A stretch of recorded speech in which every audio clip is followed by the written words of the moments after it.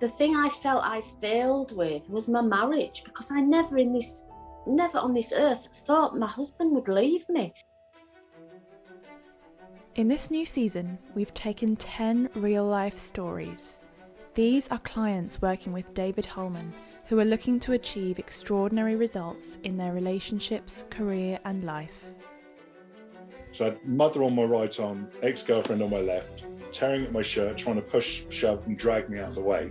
Ex-girlfriend then bit me. Aside from names and certain characteristics which have been changed to protect clients' confidentiality, all other details are true. I think my little boy being born was probably a catalyst for change, because I think I was evaluating the amount of time I was spending at work, and what I wasn't doing was building my sort of universe to support him going forward. I was lining someone else's pockets. This special season is brought to you by the Self-Belief Chief podcast.